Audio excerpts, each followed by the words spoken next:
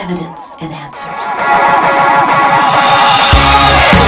Are you familiar with the rewards that will be given out in heaven to those who have placed faith in Christ? What are these rewards, and how do we get them? You're tuned to Evidence and Answers radio broadcast with your host, Pat Zukeran. Pat is an author, teacher, and international speaker in the area of Christian apologetics, the defense of the Christian faith. Today, Pat will present a message he recently did entitled Heavenly Rewards. Now, on to our broadcast. Open your Bibles, if you will, to 2 Corinthians chapter 5. Hey, as we begin, I want to give credit. A lot of my information comes from an interview of a good friend I had who just wrote a recent book called Heavenly Rewards, Dr. Mark Hitchcock. So a lot of my information this morning comes from there. Good friend of mine, John Weber, he used to be the chaplain for the Dallas Cowboys. Back in the days when the Cowboys actually won, He passed away. That's probably the reason they haven't gone to a playoffs in a while. Before the first Super Bowl, he was having chapel service. And he says, Pat, nobody comes to chapel service except in the playoffs. In the playoffs, everybody shows up. Even the coaches show up. And so this was before the Super Bowl, and they were having their chapel in the locker room. And John Weber said, gentlemen, 3 things you ought to fear in life. Number 1, you ought to fear God.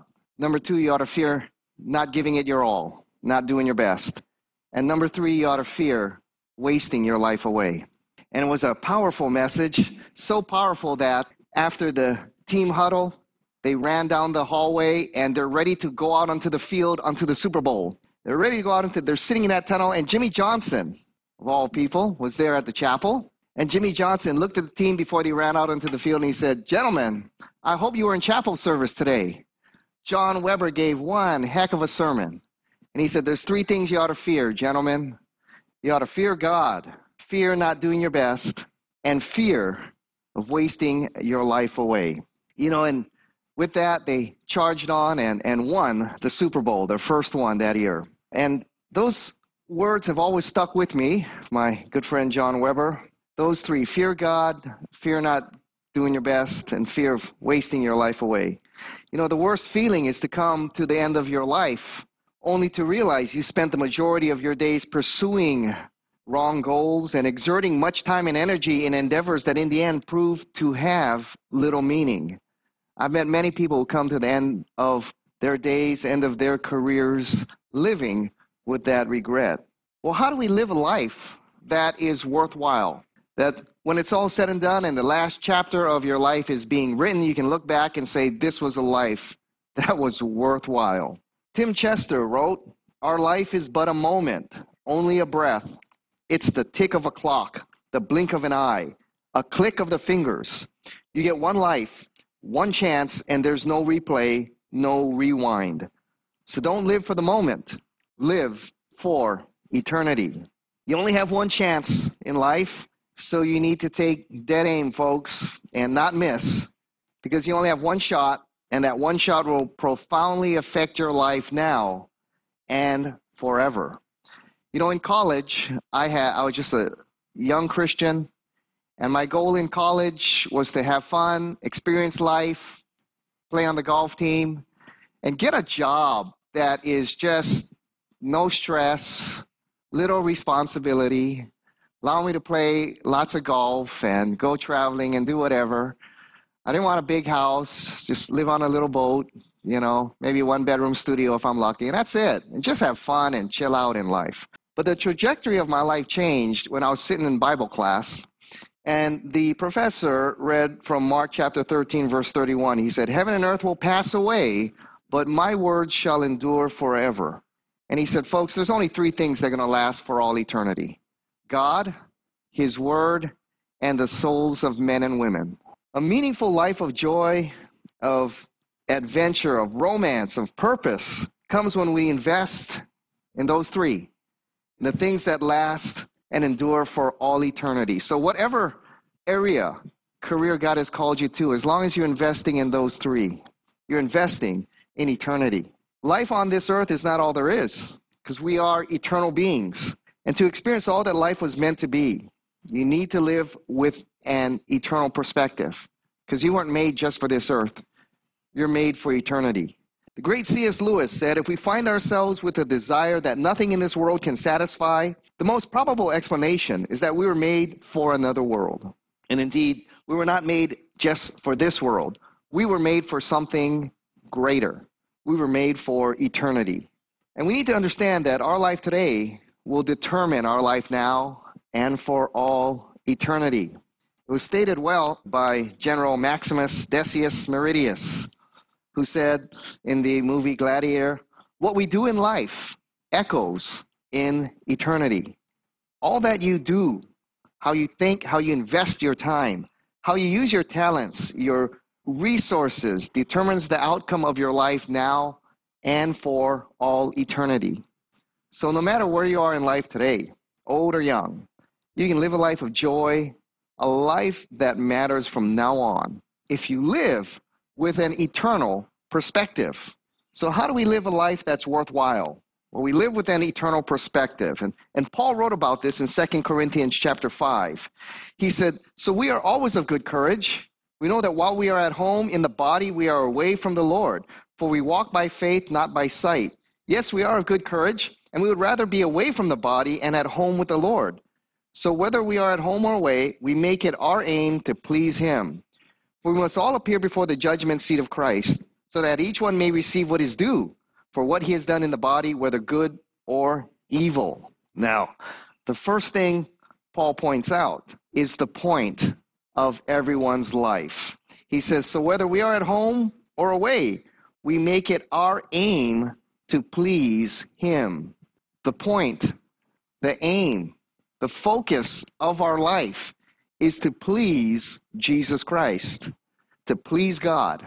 The word aim there means to strive eagerly after, to aspire, to have one's sole ambition. To please God means going after your target with passion and with zeal. The goal of life is to please Christ with great fervor, with great zeal. Jesus said to love the Lord your God with all your heart, soul, mind, and strength. Paul was not seeking to win Christ's favor by his good works. This is already done on the cross. Paul was striving to be what God meant for him to be.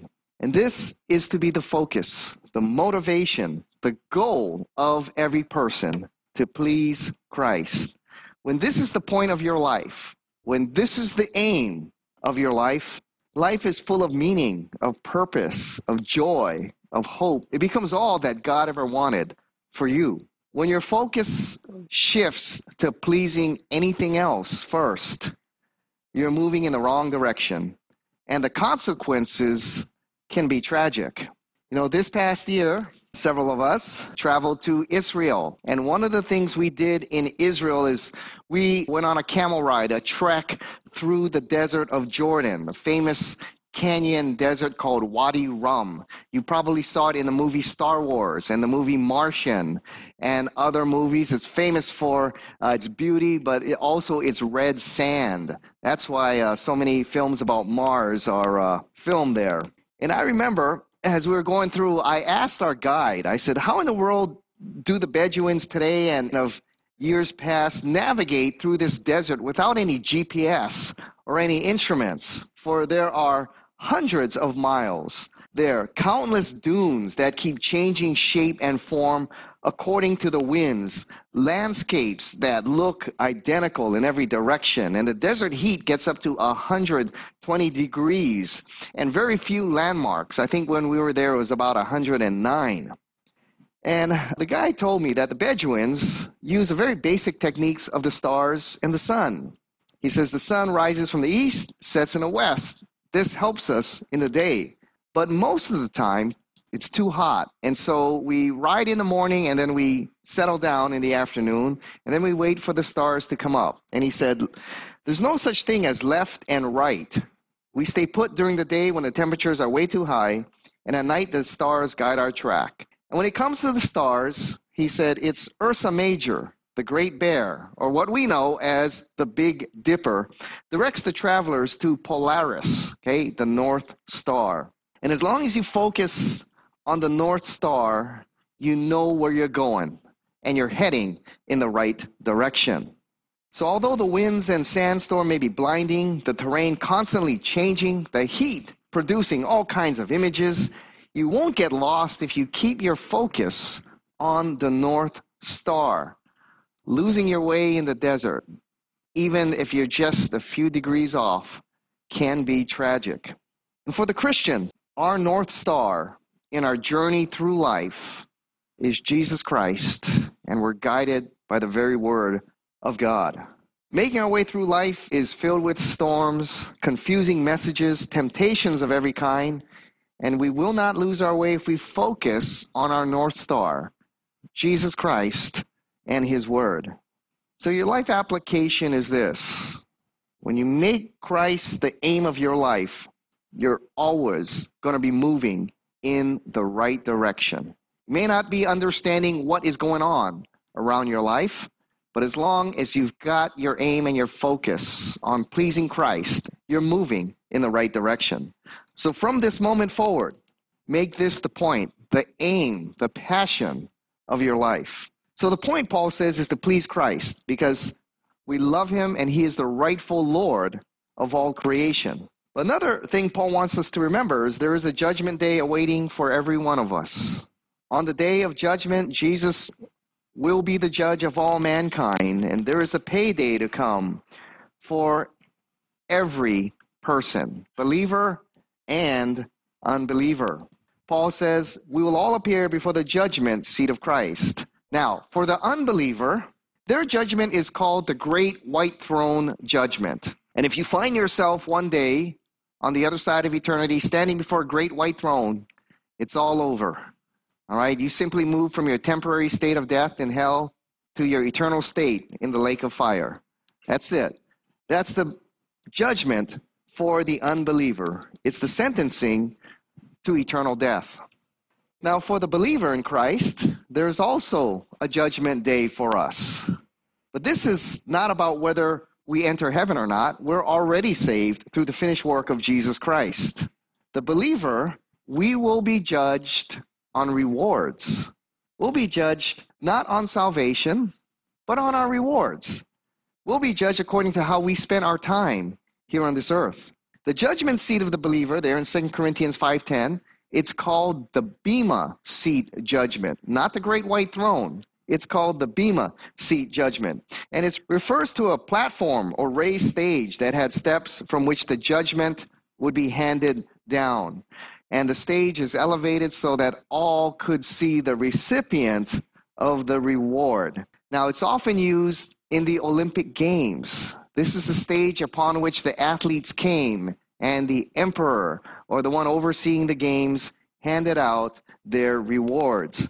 It's also used of the raised stage in a military camp where medals were awarded to warriors who performed heroically in battle. Now, who will be at this judgment seat? Every believer in Jesus Christ will be there. We will all face the Bema seat, and we all stand before one judge, Jesus Christ. And we will stand there alone, individually. Notice how Paul goes from the plural, okay? We. And then he says, so that each one's work, each one may receive his reward. He goes from the plural to the singular. Individually, we're going to stand and look at our Lord and Savior, Jesus Christ. And there we receive our judgment. And what's going to happen on that day? Well, 1 Corinthians chapter 3 says that our works will be laid out before us and tested by fire to see the character of our work. Read that in 1 Corinthians chapter 3, verse 10. Paul says, according to the grace of God given to me, like a skilled master builder, I laid the foundation, and someone else is building upon it, and let each one take care how he builds on it. For no one can lay the foundation other than that which is Jesus Christ. Now, if anyone builds on the foundation with gold, silver, and precious stones, wood, hay, or straw, each one's work will become manifest, for the day will disclose it, because it will be revealed by fire, and the fire will test what sort of work each man has done. If the work of anyone has built on a foundation survives, he will receive a reward. If anyone's work is burned up, he will suffer loss, though he himself will be saved, but only as through the fire. So we will stand before Christ, and our works will be laid before us. All that we have done in this life, and it will be tested by fire. The fire will test the quality of each man's work. Some will see their life's work burned up before them. Work made of wood, hay, and straw will be, as Paul says, burned up. Can't help but think there might be a touch of sorrow there, seeing all that you've done burned up before you. But then he says, works of gold, silver, and precious stones will pass through the fire, and that will be your eternal reward. See, heaven's not a socialist state, okay? Some believers will have greater rewards than others for all eternity. What determines what works of wood, hay, or straw, and works of gold, silver, and precious stones? Well, it's the intention of your work and your motive. Works done to honor Jesus Christ with a pure heart. Those are works of gold, silver, and precious stones. Works done to please self. That's wood, hay, and straw. That's what gets burned up. You may be surprised, who has the greater reward on that day of judgment. You may think, oh, the pastors, Randy, Pat, up here preaching, go up with greater reward. Well, if we're up here preaching to fulfill our ego, and make us feel great, well, that's works of wood, hay, and straw. Those who work in the back doing PowerPoint and sound, no, don't look at them. They're going to lose their heavenly reward. Okay? The guys that go unnoticed, serving the Lord, people's names you may never know, shall receive the greater reward. Those who work in the nursery, so that you can worship here and focus fully on the Lord, may have greater reward than those who are up here and up front. You're going to stand before one judge, Jesus Christ, and therefore you live for an audience of one, to please him and him alone. The testing of our works, the facing of judgment, that's nothing new to us. That's part of everyday life. The martial artist knows he trains because one day he's going to be tested. When he moves up to his next belt, that's the day of testing to see the quality of his skill. Every athlete knows on the weekend, on game day, their skill and all that they've prepared for is going to meet the test. Every musician knows all that they have practiced will one day meet the test, whether they are testing in front of their master teacher or performing in front of people. Every student knows all that you study, one day you will face the test to see the quality of your work. Your skills are tested. They're put through the fire. And just recently, I passed one great test. I ran my first marathon. Yes. Now, my wife's a world-class runner, so she finished in 3 hours. I finished minutes behind her. Many minutes. Many minutes. Nevertheless, I finished. But I remember as running 16 miles was no problem, but it was those last 10 miles. Suddenly I hit the wall, man. And thoughts came into my mind. What am I doing here? And then there's so many places where you can easily take a shortcut and just cut short the race and run back. Who's going to know? Who's going to know, right? Nobody cares about the guy that came in 10,000th place, right? Just take it short and go. I saw a lot of people doing that. But the one thing that kept me going was, one person, my wife, knowing she was at the finish line waiting for me to cross. And she would be tremendously disappointed if I cut the race in half, if I took a shortcut and just turned around and cheated and made it to the finish line. And so I kept on going, despite all the pain, just thinking that she was there at the finish line waiting for me to finish. And you see, we live for an audience of one. That's Jesus Christ. It's a very liberating thing, a tremendous life of freedom, when you understand we live not to please everyone around us, but we live to please an audience of one, Jesus Christ, who's already pleased and wants us to finish well. So for the believer in Christ, the point of life is to please Christ.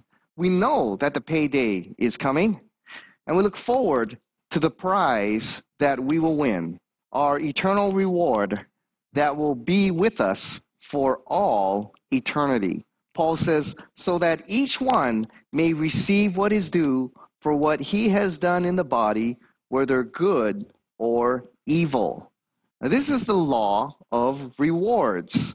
Now, a lot of people might think, well, if I just get to heaven, that's enough, man. What do I care about eternal rewards, Make it to heaven, and that's enough for me.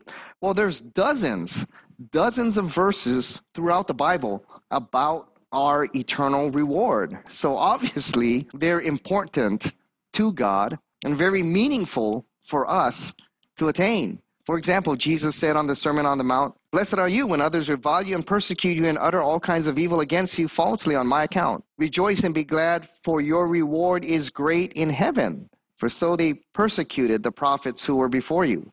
Matthew 6:19, Jesus says, "Do not lay up for yourselves treasures on earth where moth, rust, destroy, and where thieves break in and steal. But lay up for yourselves treasures in heaven, where neither moth nor rust destroys, where thieves do not break in and steal. For where your treasure is, there your heart will be also." Each one will receive their reward from God, who sees and remembers all things. What you may do now may go unnoticed, even ridiculed, unappreciated. But God sees all and remembers all and shall reward all. And what kind of rewards are we talking about? Well, there's all types mentioned in the Bible. I like to categorize them in 3 categories: praise, position, and prizes. Praise. Matthew 25, Jesus said to the faithful ones, "Well done, good and faithful servant." Man, what a great day that's going to be to hear those words from the Creator of all creation. I mean, we know how wonderful it is to receive praise from a parent, a teacher, a coach, a boss. I remember years ago when I was 50 pounds lighter, I played football in high school. And I remember there was one play, the 36 power, where the running back is going to run over the tackle and the tight end as they double team the tackle and push him back. And my job was then to seal the outside, was to come in and crack back on the linebacker or the safety, whoever was coming up to stop the runner, and seal the edge so the runner can go. And so they called that play, and I knew exactly what to do. I lined up, and I saw the safety moving up, so I knew I'm going to crack back and nail him. And so the play started, and I went and I nailed the safety. And as I was driving him back, the linebacker was also right there, and I hit the linebacker. So 2 guys at once. And I drove them to the other side, and I dumped them. No, just kidding. And the linebacker hit, and I don't know what happened after that. But according to the film, both went down, and I disappeared somewhere in the ground. But both went down. I remember getting up off the ground eventually. I don't know how long that was. Piled under about 500 pounds there. But I remember getting up off the ground, and I made my way slowly, trudged off to the sideline there. And every bone in my body hurt. And I remember I sat down, I grabbed my water, and I sat down on the bench, and I said, this was a really dumb idea. Whose idea was this? I think I'm going to sit down for the rest of the game, okay? And I was sitting down there, and suddenly I hear a whack on my helmet, and I look up, and it's the wide receivers coach. And he said, "Great job, Zuckerman. Now that's the kind of blocking I am talking about. Great job out there." And the block I made was unnoticed by everyone, right? I mean, nobody's watching the wide receiver. Who's he going to block, right? They're watching a running back. And all the cheerleaders are screaming his name as he's running for the touchdown and, screaming his name. Nobody cares about the guy that threw the big block over there. But one guy did. The only guy that mattered, my coach. And he said, "Great block, Zucker. That's what I'm talking about. Great job. Way to throw your body out there. That's what I'm talking about." And then he looked at me and he said, "All right, it's kickoff. We need someone to break the wedge. All right, you ready to go?" And I jumped up. I said, "Coach, I'm ready." Every pain in my body was gone. I was ready to go. Put 3 400-pound men in front of me, I would have gone after them.